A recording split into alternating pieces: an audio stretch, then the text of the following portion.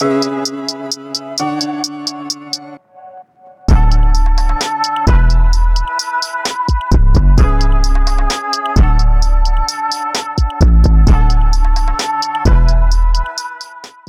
what's going on, fantasy football family? We're back for another episode of Off the Line Fantasy Football Podcast, episode 34. Welcome back. I am one of the hosts, Eugene. You can find me on Twitter at Fantasy Genius. That's GENES. You can also follow our official Twitter handle at Off the Line FF. And as always, I am joined by the other host of the show, Ike. How are you doing today, man? Good. I'm looking forward to, it's July 20th and a lot of teams have reported to training camps. They're started to report to training camp.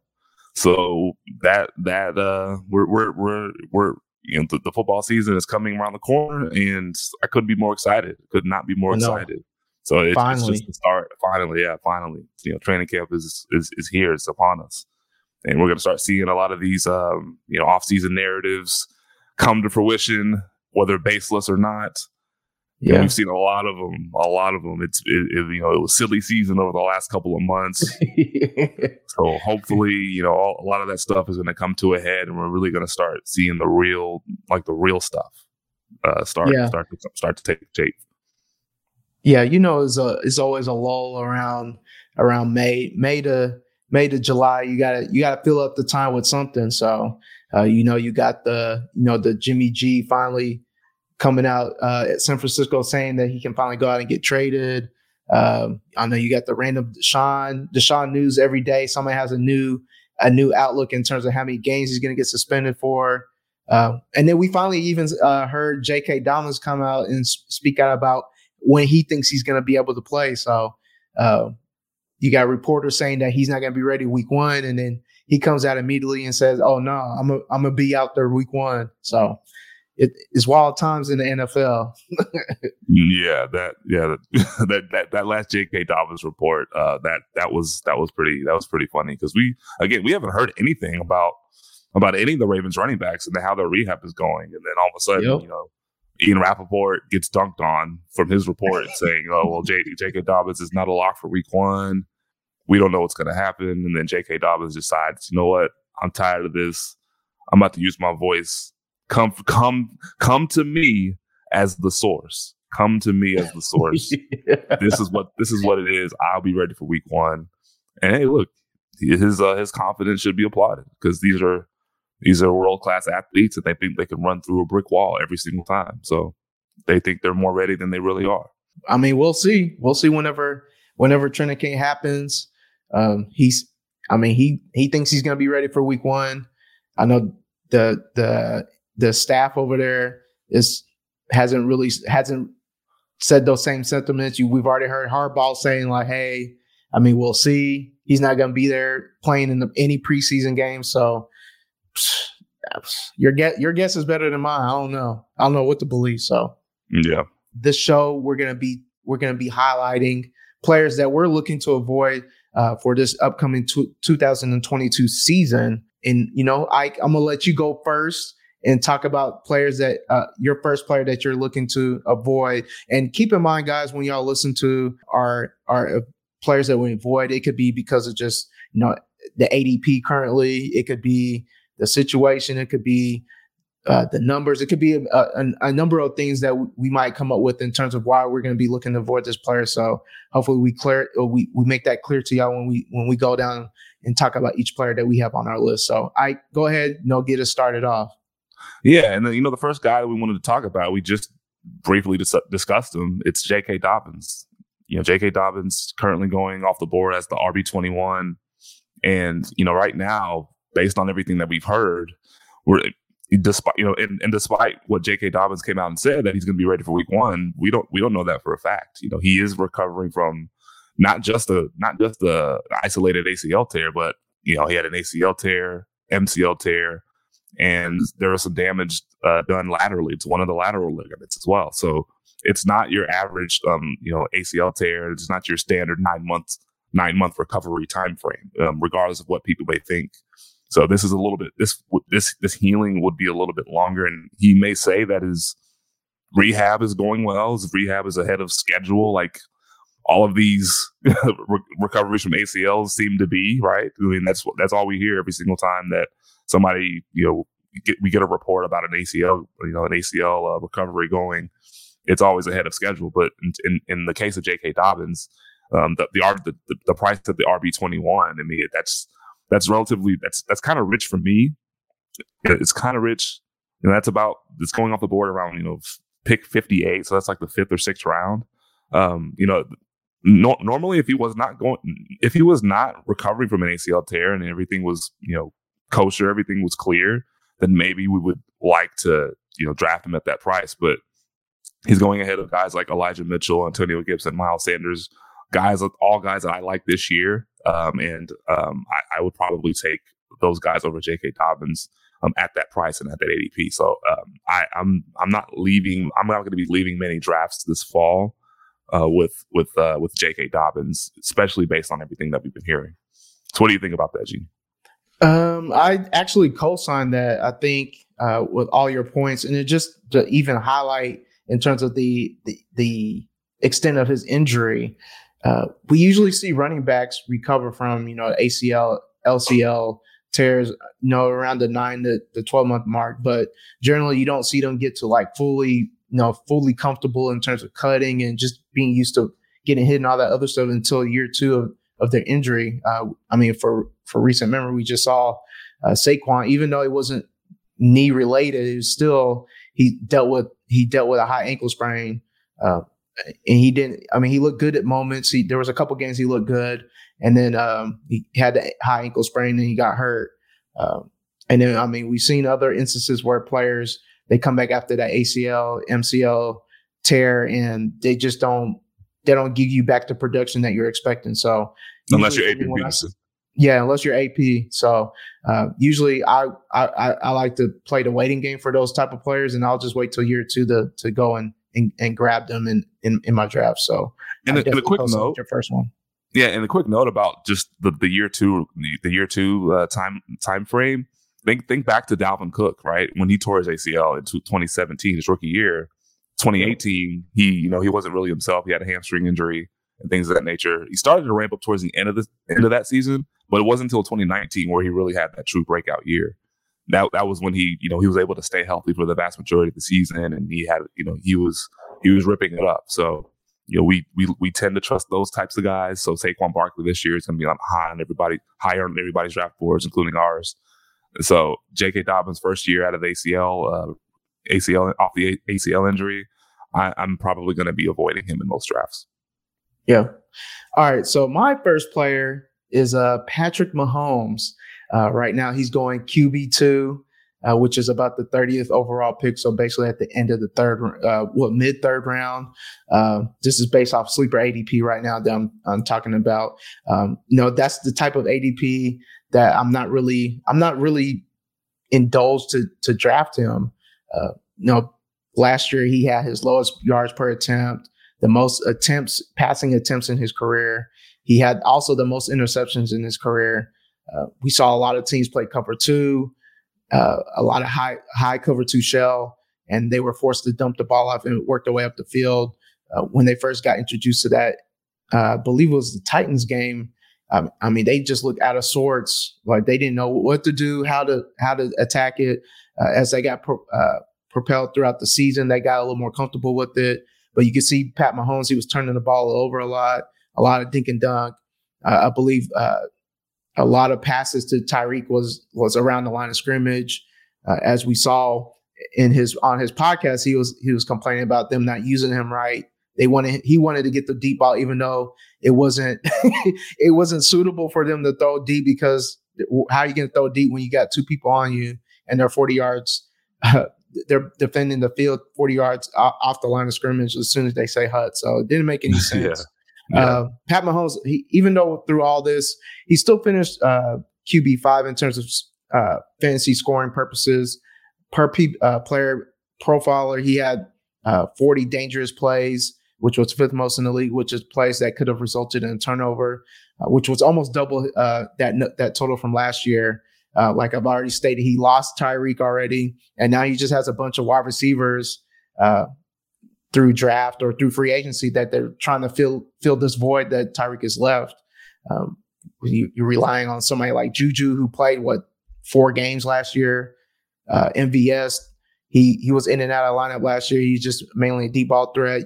Rookie wide receiver, and Sky Moore and Mecole Hardman, who they've been waiting on to do anything outside of just fill a jersey. I mean, all these things put together, I just don't believe that Pat Mahomes will return that QB2 draft capital that you potentially spend on him. So that's my first avoid for this episode. You got anything to add, or do you think that I'm wrong? What you got? No, I mean that's spot on. I mean, he's basically being priced as if he still has Tyreek Hill, right? I mean, I think that's the underlying theme here, and there's a lot of confidence in Patrick Mahomes to just do whatever because he's Pat Mahomes. We've seen him operate at a high level, at a high clip. I think without Tyreek Hill, he's around 20, 21, 22 fantasy points per game. So I mean, that's pretty good, right? That's pretty solid. But at the same time, I can't pay that. I can't pay that price and I'm not really from the school of taking quarterbacks early as it is. I mean, unless it's Josh Allen or Lamar Jackson or Justin Herbert, I would be less inclined to take Mahomes this year, especially since he lost Tyreek Hill, and I just don't know, how that production is going to be replaced, especially with the receivers that they have. It's going to be Travis Kelce, and then they effectively have a bunch of Jags at receiver outside of Sky Moore, who's going to be a pretty talented rookie, coming out of school. So and Mecole Hardman, who hasn't done anything in the league yet, although he did have a career high 83 targets. Who knows? Maybe he can build on that. I don't have too much confidence in that, but we'll see. We'll see. But yeah, no, you're spot on. 31st overall pick on Patrick Mahomes without Tyreek Hill. No, I'm good. I'm good on that. Who's your next player that you want to avoid? And we want to keep the same theme going with the Kansas City Chiefs. One of his new wide receivers, Juju Smith-Schuster. I don't think I'm going to have any Juju Smith-Schuster this offseason. Currently going off the board as the wide receiver 27, so that's around 56th overall. That is a ridiculously steep price for a guy that has not been good in several years. He has a declining yards per route run over the last 3 years, 1.68, 1.32, and then most recently in 2021. I know he only played 4 games, small sample size, but it was 0.92, and that ranked outside of the top 80, and that's terrible. Over his last 21 fully healthy games. So if you just go back to 2021 or go back to 2020, he played 16 games. His yards per reception is 8.6. 8.6. His last 21 healthy games. So he averaged exactly 8.6 yards per reception in the 4 games that he played last year, or 5 games he played last year, and the previous 16 games that he played in 2020, where he had 97 catches for under 900 yards. And he was, and the main thing that's kind of saved him that year was the touchdowns, but he was not relatively efficient at all. So, and I think a lot of what it is with Juju Smith-Schuster is that people are still kind of living off of his 2018 and the brand equity that he established at that time, where he had a huge breakout, sophomore campaign, over 1,400 yards and over 100 catches. And that was obviously with Antonio Brown on the other side of him, drawing attention away from him. So he was able to operate freely, as a number 2, not facing the elite corners or facing extra safety attention or extra attention from the defense. And now, he's going to be automatically, shoot in as the number 1 guy because of what? I mean, there's really nothing to indicate that. His teammate Marquez Valdes-Scantling signed for basically 3 times his salary. So Marquez Valdes-Scantling is making $10 million, and Juju's only making up to $3 million. And so just by virtue of that, I mean it's another red flag. And again, I mentioned he's wide receiver 27, so he's going ahead of guys like Darnell Mooney, Amon-Ra St. Brown, Russell Gage, Elijah Moore, Adam Thielen. Like all these guys, I would take ahead of Juju, like easily take ahead of Juju without hesitation. So Juju in the 6th round, that is the ultimate fade for me. What are your thoughts on that? Yeah, I think that's a little rich for Juju. Just coming into a new situation, learning a new offense, playing in the same areas as Travis Kelce potentially. So I think, again, this is one of those cases where you get a free agent wide receiver going to a new situation. Generally, those don't usually turn out in your favor in terms of fantasy points per game and how a wide receiver finishes, unless they're like really elite. Stephon Diggs is the last notable one that I can think of that's left and joined a new team before the season started. He just goes out and just flourishes right away. So DeAndre Hopkins did too. Yeah. But keep in mind, those guys were traded. Those guys were traded. Yeah. But DeAndre was traded in midseason, yes, but even still, like you generally don't see a flourish like what D-Hop did. I like Juju, but at that price, I would wait. Yeah, I would definitely wait. I would definitely wait. I mean, I wouldn't even just wait. I just wouldn't even. He would just. So if I'm going off of like a cheat sheet in drafts, like he would just be red. Like his name, I would just blank his name out because I would just make sure that I don't even get tempted to draft him. Like that's how much I'm fading him this year. So yeah, I just can't do it, especially in guys going in that range, around 50 plus overall. Like hell, I mean, you have Lamar Jackson, you got Kyler Murray. If you haven't taken a quarterback yet, take a quarterback. Jalen Hurts going in that same range as Juju Smith-Schuster. I would take those guys over him. There's plenty of other players and other value that you can mine at that particular spot. Should you be drafting at that spot, other than drafting Juju? Because that would just be, that's a landmine that I'm going to be stepping around every time I draft. So question for you. So would you take Chris Olave over Juju?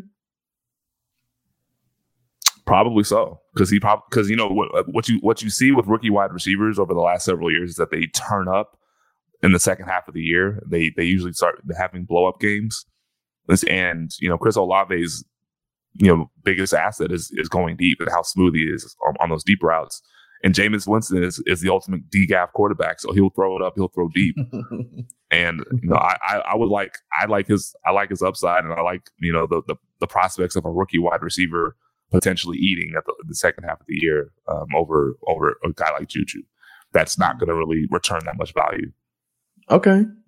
I just wanted to see how far you would go, but it looks like you're really going down there.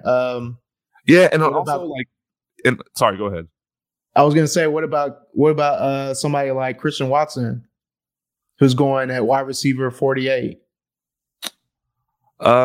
He's probably not even the wide receiver I would take in Green Bay. So I'd probably go with Juju before him. But he's not even the wide receiver that I would take in Green Bay. And we're going to talk about another wide receiver in Green Bay here during the show. But that might be where I would draw the line around the range that he's going, around the range that Christian Watson's going. I might draw the line there.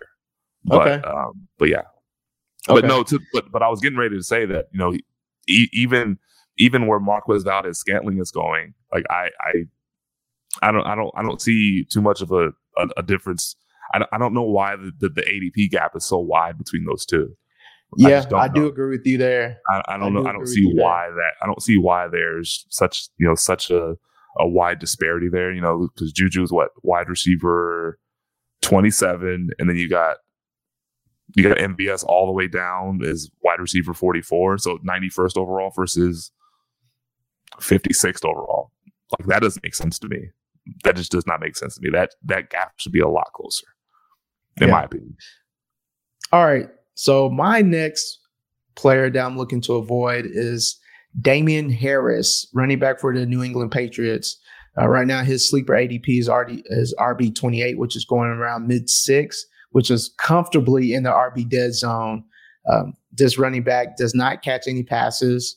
I know last year we saw him be hella efficient in the red zone. He had 13 touchdowns in 44 red zone carries, which was about 30% conversion rate, which is ridiculous for anybody, let alone somebody that doesn't catch any ball. So, again, last year his usage sucked. He was 42nd in snap share, 33rd in opportunity share, 44th in yards created per touch.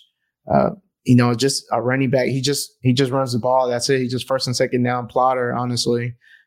Not somebody that I'm typically interested in when I'm looking for running backs on my fantasy teams. I need them to be a little more versatile than, carrying the ball 200 times and like 10 catches. 42% of his fantasy points came from rushing touchdowns, which is a crazy number.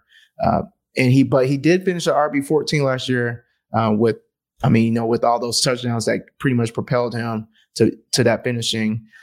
Just to keep in mind, there's players that had at least 150 rushing attempts in previous seasons, and they had at least a 30% rate in terms of how much fantasy points were created from touchdowns. We had Latavius Murray in 2017 with 31%. And he was only RB25 for that season. And then the following season, he finished at RB38. Derrick Henry in 2018 had 36% of his fantasy points come from touchdowns. He finished RB16. The following season, he finished at RB5. Todd Gurley was RB14 with a 32% touchdown rate in terms of fantasy points that percentage. And he finished the next season at RB29. Nick Chubb touchdowns accounted for 34% of his fantasy points per game or fantasy total. He finished at RB11, and then the next season finished again at RB11. So pretty much a 50% hit rate in terms of finishing higher than you did the previous season. For me, I'll take my chances that he finishes below for RB14. So, and then on top of all this, you got talk of them using Stevenson even more than they did last year. And then you got James White. We don't know if he's going to be ready to go, and then they drafted 2 running backs on top of that. So it's just a bunch of cooks in the kitchen. I don't know how or who's going to be calling the plays, but the talk of Stevenson mixed with, these 50% rate of running backs finishing higher than they did the next season after accounting for at least 30% of their touchdowns. I want to avoid Damian Harris. So you got anything to add to that? No, I like that one a lot. I actually love Ramondre Stevenson a little bit later than Damian Harris, because there's talk of him being able to talk of him getting on the field on third downs and being able to catch passes. So I actually like him a lot. But back to Damian Harris though, like he was only 18th in fantasy points per game, despite having all those touchdowns. That's a concern, right? If you're not catching passes and you're relying on touchdowns, you're a risky pick, especially in the middle rounds. And that's, again, whenever you're taking shots at throwing darts at running backs in the middle rounds like that, you want them to be more versatile. You want them to catch passes. Guys like Kareem Hunt, guys like Chase Edmonds, guys like potentially Ramondre Stevenson, hell, even Cordero Patterson, who's probably going to be catching passes as well out of that Atlanta backfield.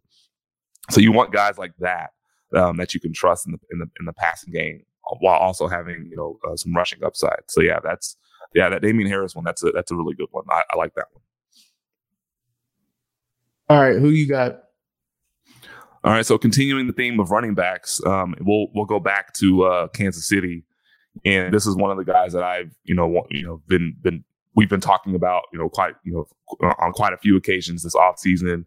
Clyde Edwards-Helaire. I think this is a pretty obvious one for a lot of people.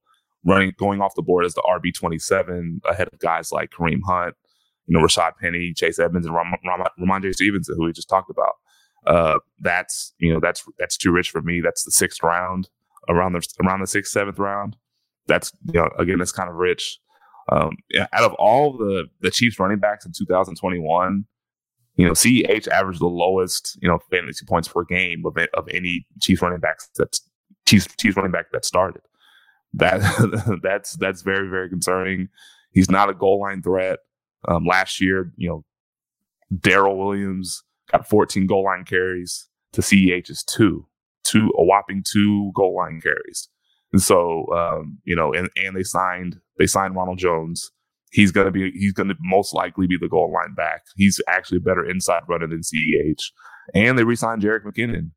And if you guys remember, Jerick McKinnon was a factor late in the season for that Kansas City, rushing attack. I mean, he played the majority of the snaps. Like if you look, from weeks 18 to to all the way to the AFC Championship game, he dominated the snap share. Especially in the playoffs. The playoffs, he had his snap shares were 79%, 70%, 79%, and averaging around 15 fantasy points per game and around 4 catches per game. So he was dominating the touches in that backfield with CEH healthy, and that's and that guy's back. So he's going to probably be catching passes. We just don't know where CEH is going to slot in. We have no idea. Over his first 2 years of his career, he's only averaged about a 9% target share, or maybe less than that.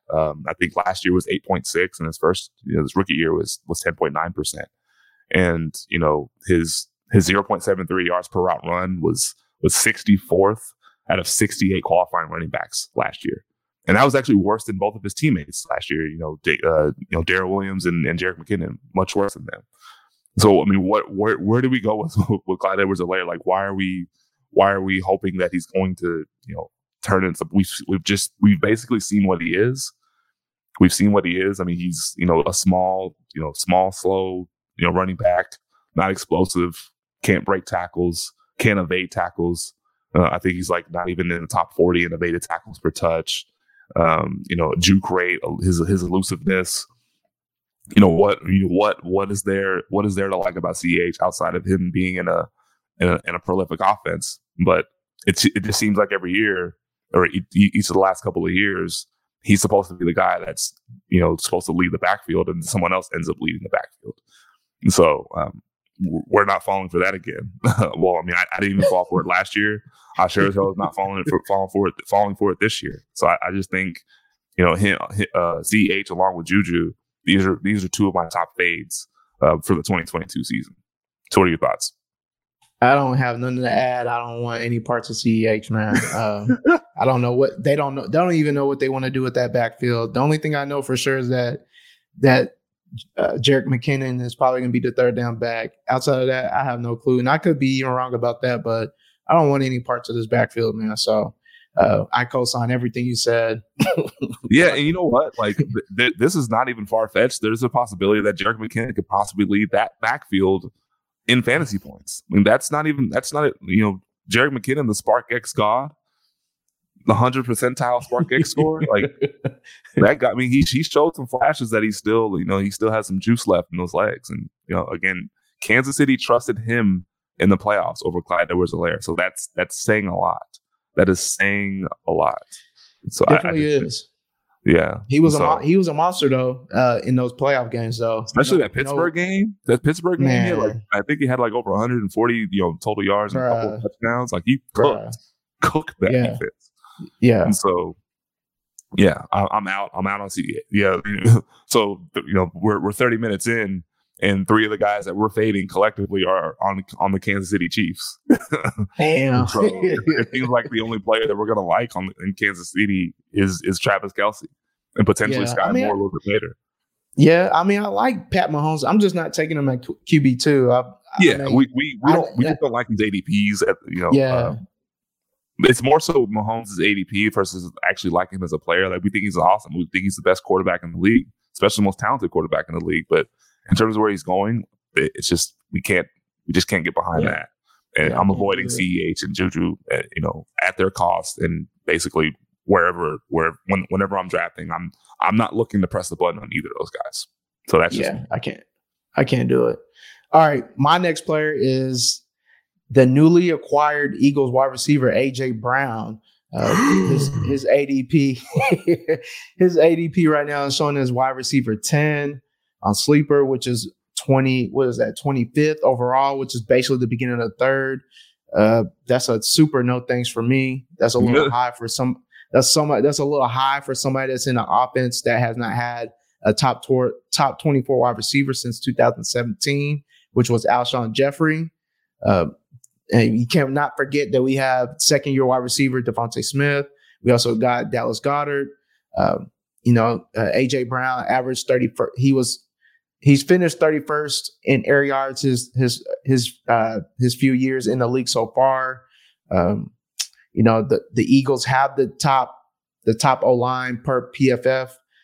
They were the number one rushing offense per game last year. I know we were speculating that we're expecting them to throw the ball a lot more, but you got an O-line that's pretty much tops it in run blocking, and I think they were top 5 in pass blocking.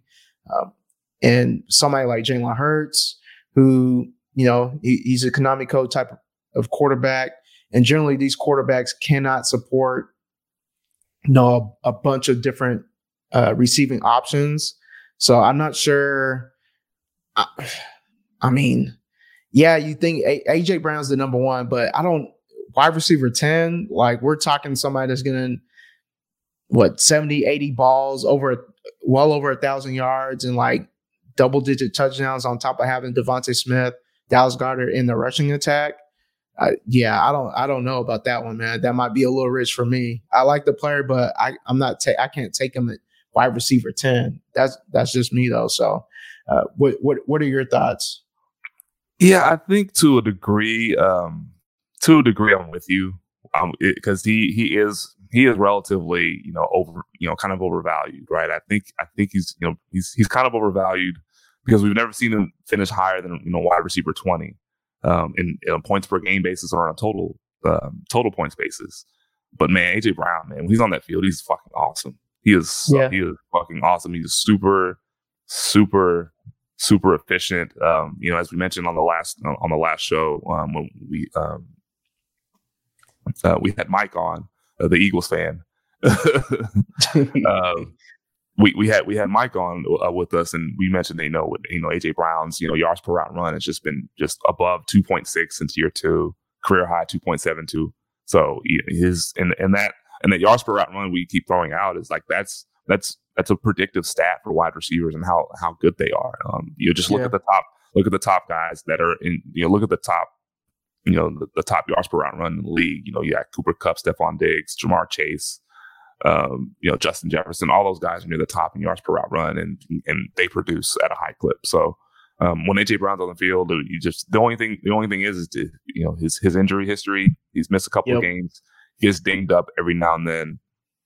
But I'm kind of with you on the wide receiver 10. It is kind of rich, but at the same time, there is a possibility that Philadelphia kind of dials up more pass attempts this year, because last year I know they started out 2021 as being pretty pass heavy. I think they were like the 9th most pass. They had the 9th highest pass rate, or they were in the top 10 in terms of pass rate, and they just completely reverted back to basically dead last in pass rate and became the most run heavy team in the league. And again, AJ Brown wasn't on the roster. All they had was Devonta Smith and Dallas Goedert, who was kind of in and out of the lineup. But they didn't really have a reliable number 2 receiver. You can maybe say Quez Watkins was that guy, and then they kept trying to get Jalen Reagor on the field because he had first round draft capital. But most Eagles fans would be able to conclude that it's pretty much over for Jalen Reagor at this point in time. So now, and that's part of the reason why they traded for AJ Brown, because they need another field stretcher. They need another guy that can make some shit happen after the catch. And I think this, if you're taking a chance on any Eagle, I would prefer to take a chance on Jalen Hurts over AJ Brown. Although having them stacked in best ball tournaments, that would be pretty ideal. That'd be pretty cool, and because that spike week potential is definitely there. So, but yeah, I would say he's overvalued at wide receiver 10. But man, if the Eagles pass the ball a little bit more, I mean, he's going to get volume. We know he's going to get volume because they didn't just bring him in. They didn't just trade a first round pick just so he can block. Trade a first round pick for him just so he can block. Like, he's going to get targeted. He's going to get fed. But it just kind of depends on how often they pass.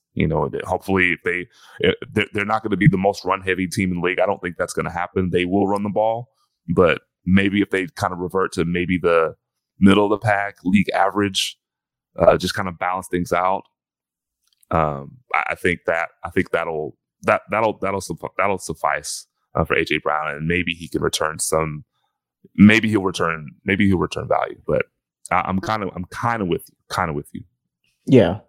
I mean, they were 29th in pass plays per game at barely 29 passes per game. Like you said at the beginning of the season, I think Jalen, the first 4 weeks, I think he threw the ball like average like 36, 37 times, but they weren't winning. They weren't winning those games. It wasn't until they got smashed by Kansas City, and then they were like, all right, let's go back to what we know, and they just start running the ball a lot. So hopefully we do see I want to see them throw the ball more, but again, I think wide receiver 10, it's just a tad bit overvalued in my opinion. So who you got? Speaking of overvalued, this next guy is allegedly the incumbent number one wide receiver in Green Bay, which I don't understand.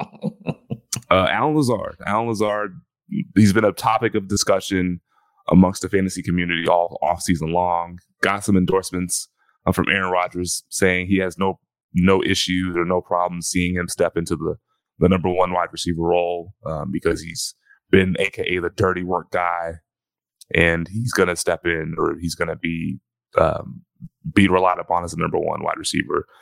I just think that's BS. I just don't see it with Allen Lazard.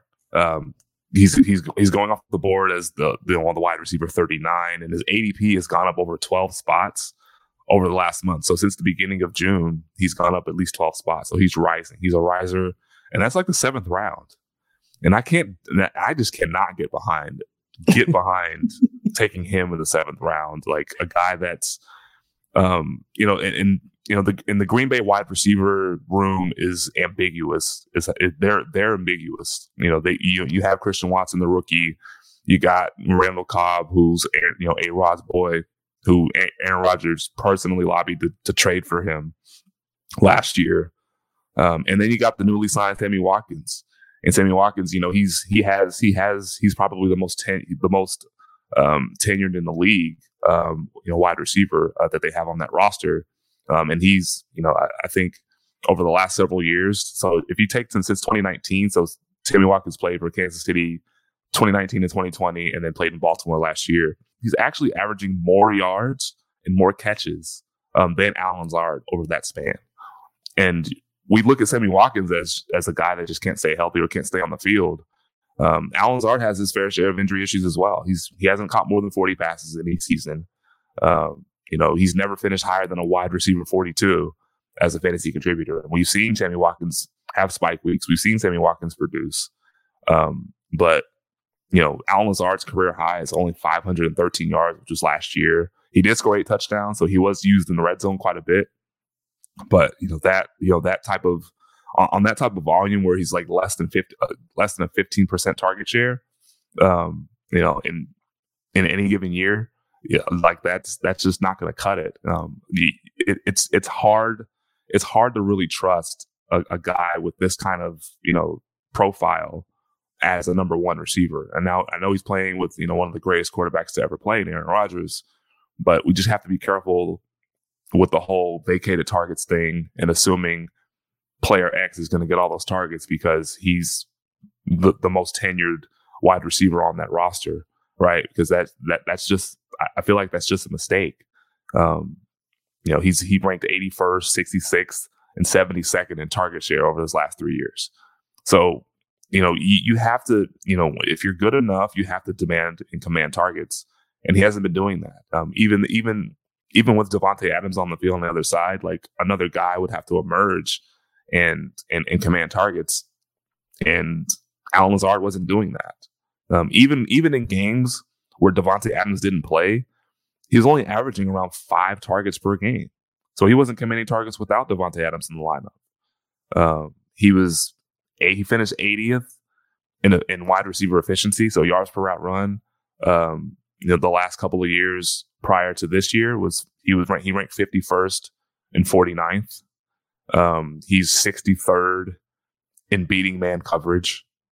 So, I mean, there's just like a laundry list of things, a laundry list of concerns for Allen Lazard, and I just cannot justify drafting him over guys like Kadarius Toney, who we've seen we've seen him have a couple of spike weeks, especially him having a over 2 yards per route run with Ja'Marr Chase. Him and Ja'Marr Chase were the only rookies last year to do that, and that's again we've mentioned that's a very predictive stat for wide receivers, and we've never seen Allen Lazard come close to that 2 yards per route run. And he's played with a better quarterback than both Chase and both Chase and Kadarius Toney. And then he's also going over guys like Christian Kirk, Tyler Lockett, the slant guy Michael Thomas, who we got some sort of news this week about him. So that ADP is about to start its upward trajectory.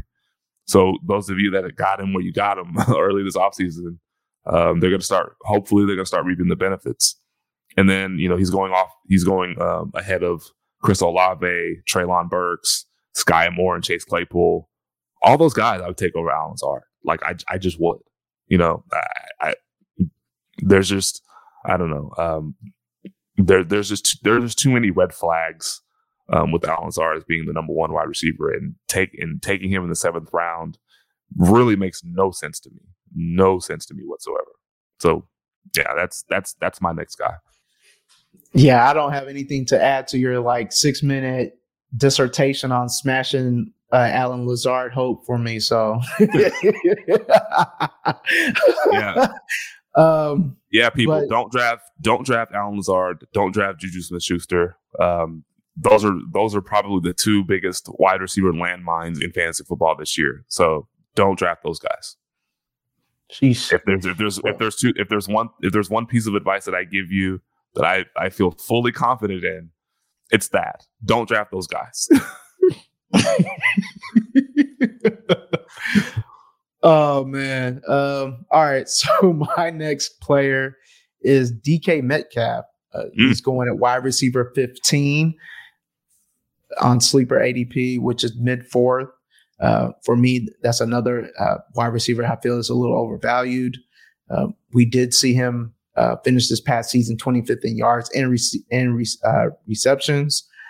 We saw him 5th in touchdowns, which accounted for 29% of all his fantasy points, which was 3rd highest percentage for wide receivers this past season. We know how bad their O-line is. PFF has them rated the worst line offensive line group coming into the season. And then now he has Drew Lock or Geno Smith throwing him the ball, which is way worse than Russell Wilson. And then on top of that, last year they were last in plays per game. And we know they're going to be slow again. They said they want to establish the run. Team establish it with Mr.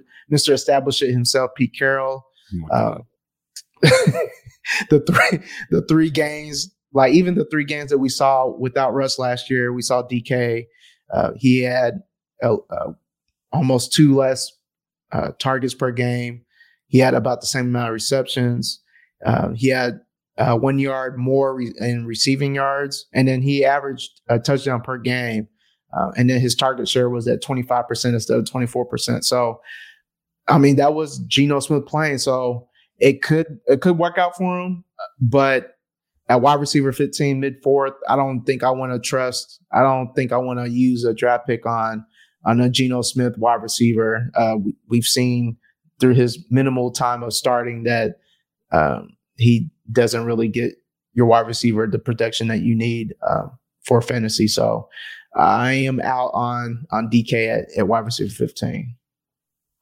Wide receiver 15. Wow, that is rich. That is rich as hell.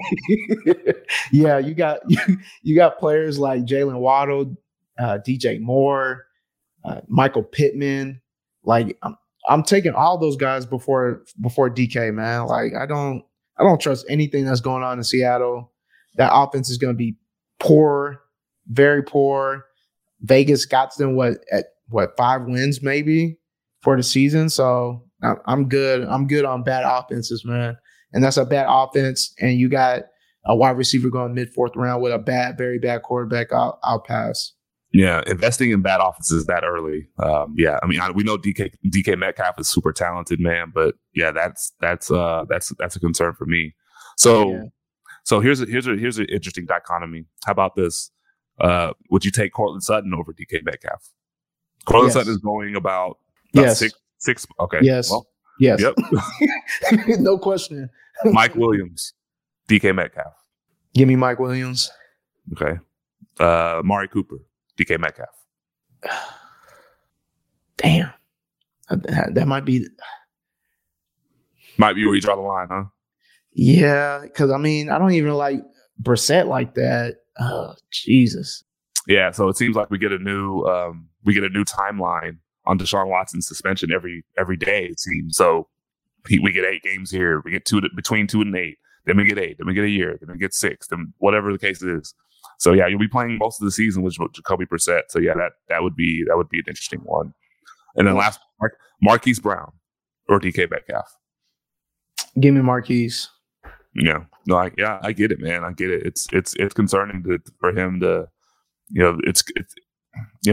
he may like end up having some spike weeks here and there, but the variance and the volatility is just going to be super high and not enough for me to trust, especially being drafted as basically the 44th overall player. I can't get behind that. I can't do that, man.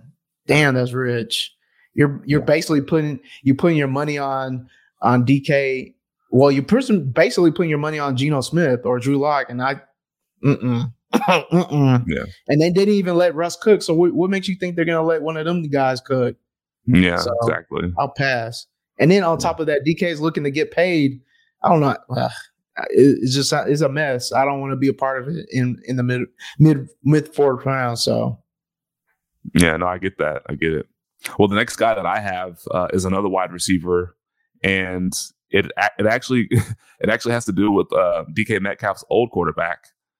Well, it has a little something to do with DK Metcalf's old quarterback, Jerry Jeudy. Jerry Jeudy's new quarterback is Russell Wilson, but Jerry Jeudy's the guy that I chose as a guy that I'm avoiding in most drafts, just simply because we haven't really seen him produce so far in the NFL. We haven't really seen him produce, and I'm all in on his teammate Cortland Sutton. I would prefer to take Cortland Sutton over him.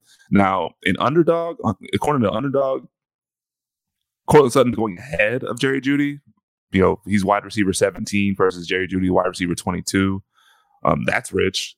Wide receiver 22 is rich. But then you got Jerry Jeudy going ahead of Cortland Sutton a couple of spots. So his ADP is 51st overall. And then you have Cortland Sutton at 53rd overall on Sleeper. 53rd overall on Sleeper. So, for some reason, Sleeper, their ADP, they're valuing Jerry Jeudy ahead of Cortland Sutton. I don't get that at all. I think Jerry Jeudy has only one career game of over 20 fantasy points. That's concerning. It's concerning. He didn't score any touchdowns last year, so 38 catches, 467 yards, and no touchdowns. His fantasy points per target was 1.53, and that was 76th in the NFL.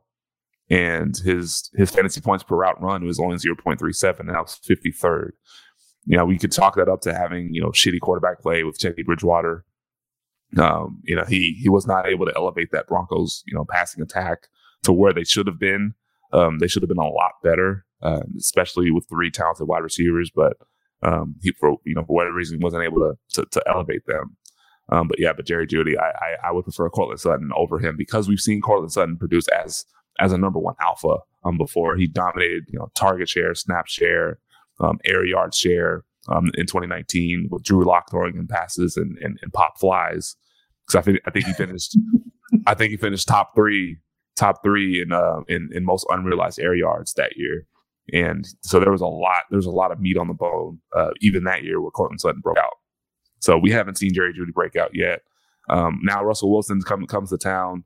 He's gonna obviously. I mean, the hope is that they're both elevated. They're both elevated. That entire offense elevates. But in terms of the archetype of wide receiver that Russell Wilson likes, I would prefer it. I think he would mesh better with Courtland Sutton because we've seen him do it before. So I'm staying away from Jerry Jeudy in the 5th round, and I would target Courtland Sutton over him. Yeah, it sucks that we went through this exercise and we agreed pretty much on all of ours. So, but I do agree in terms of seeing where Jerry Jeudy is going in front of Sutton for sleeper ADP, which is I think is weird because I also prefer Sutton over Jeudy because we haven't seen it with Jeudy and we've seen Sutton do it well, lesser quarterback. And then plus on top of that, they're going a couple spots between each other. Like Judy's in front of him by like a couple spots. I'd rather take the one that's a little bit cheaper, in my opinion. The guy that's the bigger guy. So he'll potentially be the more targeted player in the end zone. I like Sutton's profile a little bit better than Jerry Jeudy's because it looks like we've been hearing things and seeing where they use Jeudy solely in the slot, which is weird for somebody that can, that gets target separation. That's one thing that Jeudy's always been able to do since he's been in the league is separate from the person that's defending him. So for me, I would prefer. Hopefully, this new staff puts him outside, and you put Patrick in the slot. But again, like I've said at the beginning, I would prefer Sutton over Jeudy for sure. For you, would you draft Marquise Brown over Jeudy? I'm not like early in the offseason, I was a little bit higher on Marquise Brown, but now I'm kind of like souring because there's just guys in that range that I would kind of prefer to take over Marquise Brown, like Allen Robinson. Allen Robinson, I love this year. I would take him over Jeudy and over Marquise Brown. Brandon Cooks, I'd probably take over Marquise Brown, and I'd probably take him over Jeudy as well because he's the number one. We've seen him be good before, and he produces everywhere he's been, despite being traded 11 times. So, Amon-Ra St. Brown, Darnell Mooney, those guys I would take over Jeudy. I would take over Marquise Brown. So these are, and Mike Williams as well. Mike Williams, who we just talked about. Mike Williams is actually the guy that's going between. Actually, he's going like right after Sutton. So, but no, I would take Sutton over Mike, but Mike over Jeudy. So, okay. Yeah, but that's just a little bit into my thinking. Okay. I pretty much agree with you. I don't know if I would take. I don't know. For some reason, I feel a little hesitant about taking Amon-Ra over Jeudy. But just a side note, we've never seen Russell Wilson support 2,000-yard wide receivers. So no, I think we did because he did it with Metcalf and Lockett. He's done it with Metcalf and Lockett. Yeah, I think he did it in 2020. Remember, he had the 40 touchdowns, and if I go back and look. Tyler Lockett 2020. Yeah, we can go back really quick. I know Metcalf had 12 or 1,300 yards, but I don't know about Lockett that season. Let's see. 2020. Well, 2021 he had over 1,100. 2020 he caught 100 passes, over 1,000 yards and 10 touchdowns. Okay, so he has it in 2020 then, because Metcalf in 2021 he did not break 1,000 yards. So so there's potentially Russell Wilson could support too. So we'll see. But I think that's the line for me, that Amon-Ra versus Jeudy, because of I think the Broncos offense should be a little bit better. But again, we'll see whenever the time comes. So, but my last player that I want to touch on, players I wanted to avoid, and this player I also want to avoid due to the ADP, is Mark Andrews. We did see him break Travis Kelce's streak of tight end ones finishes this past season. We did see Baltimore. They ran the most plays per game at 70 per teamrankings.com. They were 9th in pass attempts per game this past season. Pretty much every other year since Lamar's been quarterback, they've never finished above 17. They were 32nd last year. They were 29th in 2019. They were 17th in 2018. So all these things are added up because of the amount of all the running backs were hurt before the first game was even played. So they had to throw the ball a little bit more because they weren't going to trust whoever they had back there. Just a bunch of Jags. Their defense had they had like 12, 13 players out for the season due to like torn ACLs or just gone. So their defense wasn't good. They were last in pass yards allowed per game this past season. And they were top 5, 2018 to 2020. They were top 5 in pass yards allowed. So this just that just should tell you like how badly set up Baltimore was this past season. For Mark Andrews specifically, we saw his targets jump 57% from 2020 to 2021, and then 57% in terms of yards throughout the same span, which is I don't think we've ever seen any jump like that for a tight end ever, or in recent memory at least.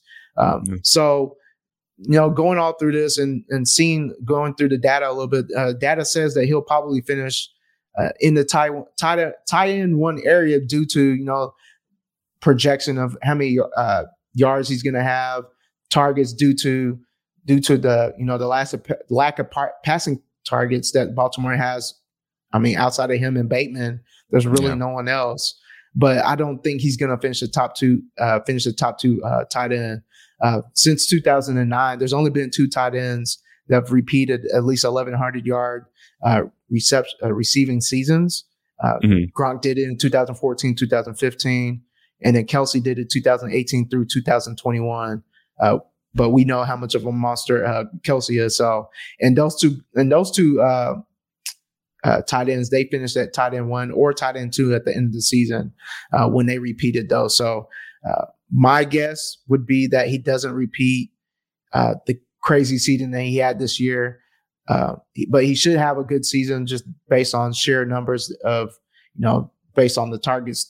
Where the target's going to go to besides him and Bateman. So, but I do not think he's not going to finish top 2. So I think tight end 2, 17th overall is a little overvalued in my opinion. So what do you think about that? Yeah. And I love like Andrews as a player, but 17th overall, there's guys in that range. Like I would prefer to take like Saquon Barkley, Aaron Jones. I would even take a stab at maybe even Josh Allen at that spot. If I was going to draft a quarterback early, he would be the only guy that I would draft early and hope, and should he fall, CeeDee Lamb is going a pick before him, in depending on what draft you're in, he may go a pick after him.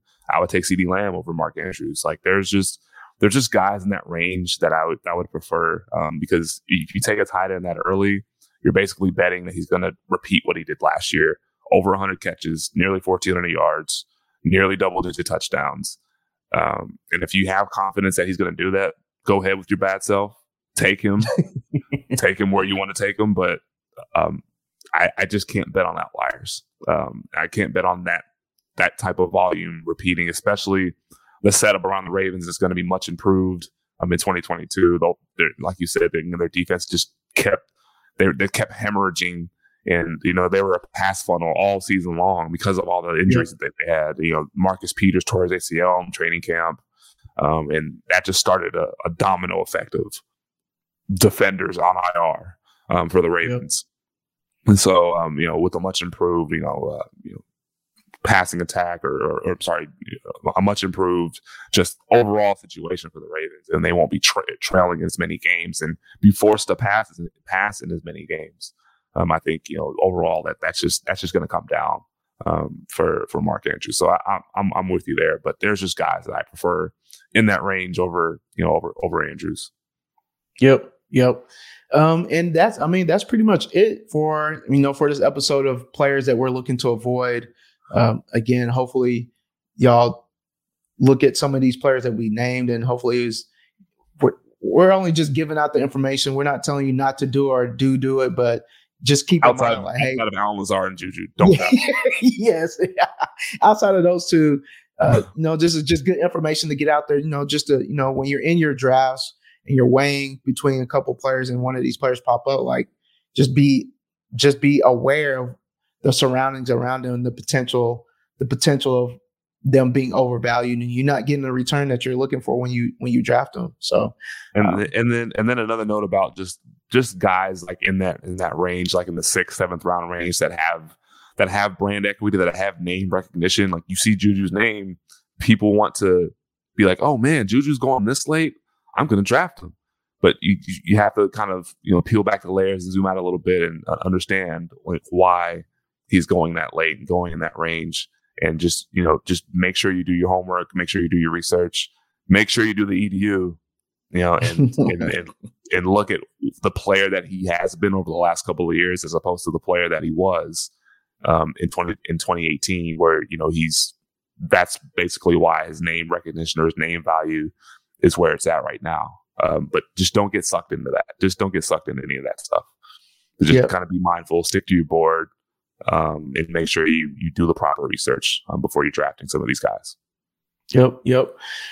Hopefully y'all enjoyed the content. Please go to Destination Devy Radio. Check out all the things that all the creators that we have going on over there with us. You got 4D Chess talking Dynasty Baseball.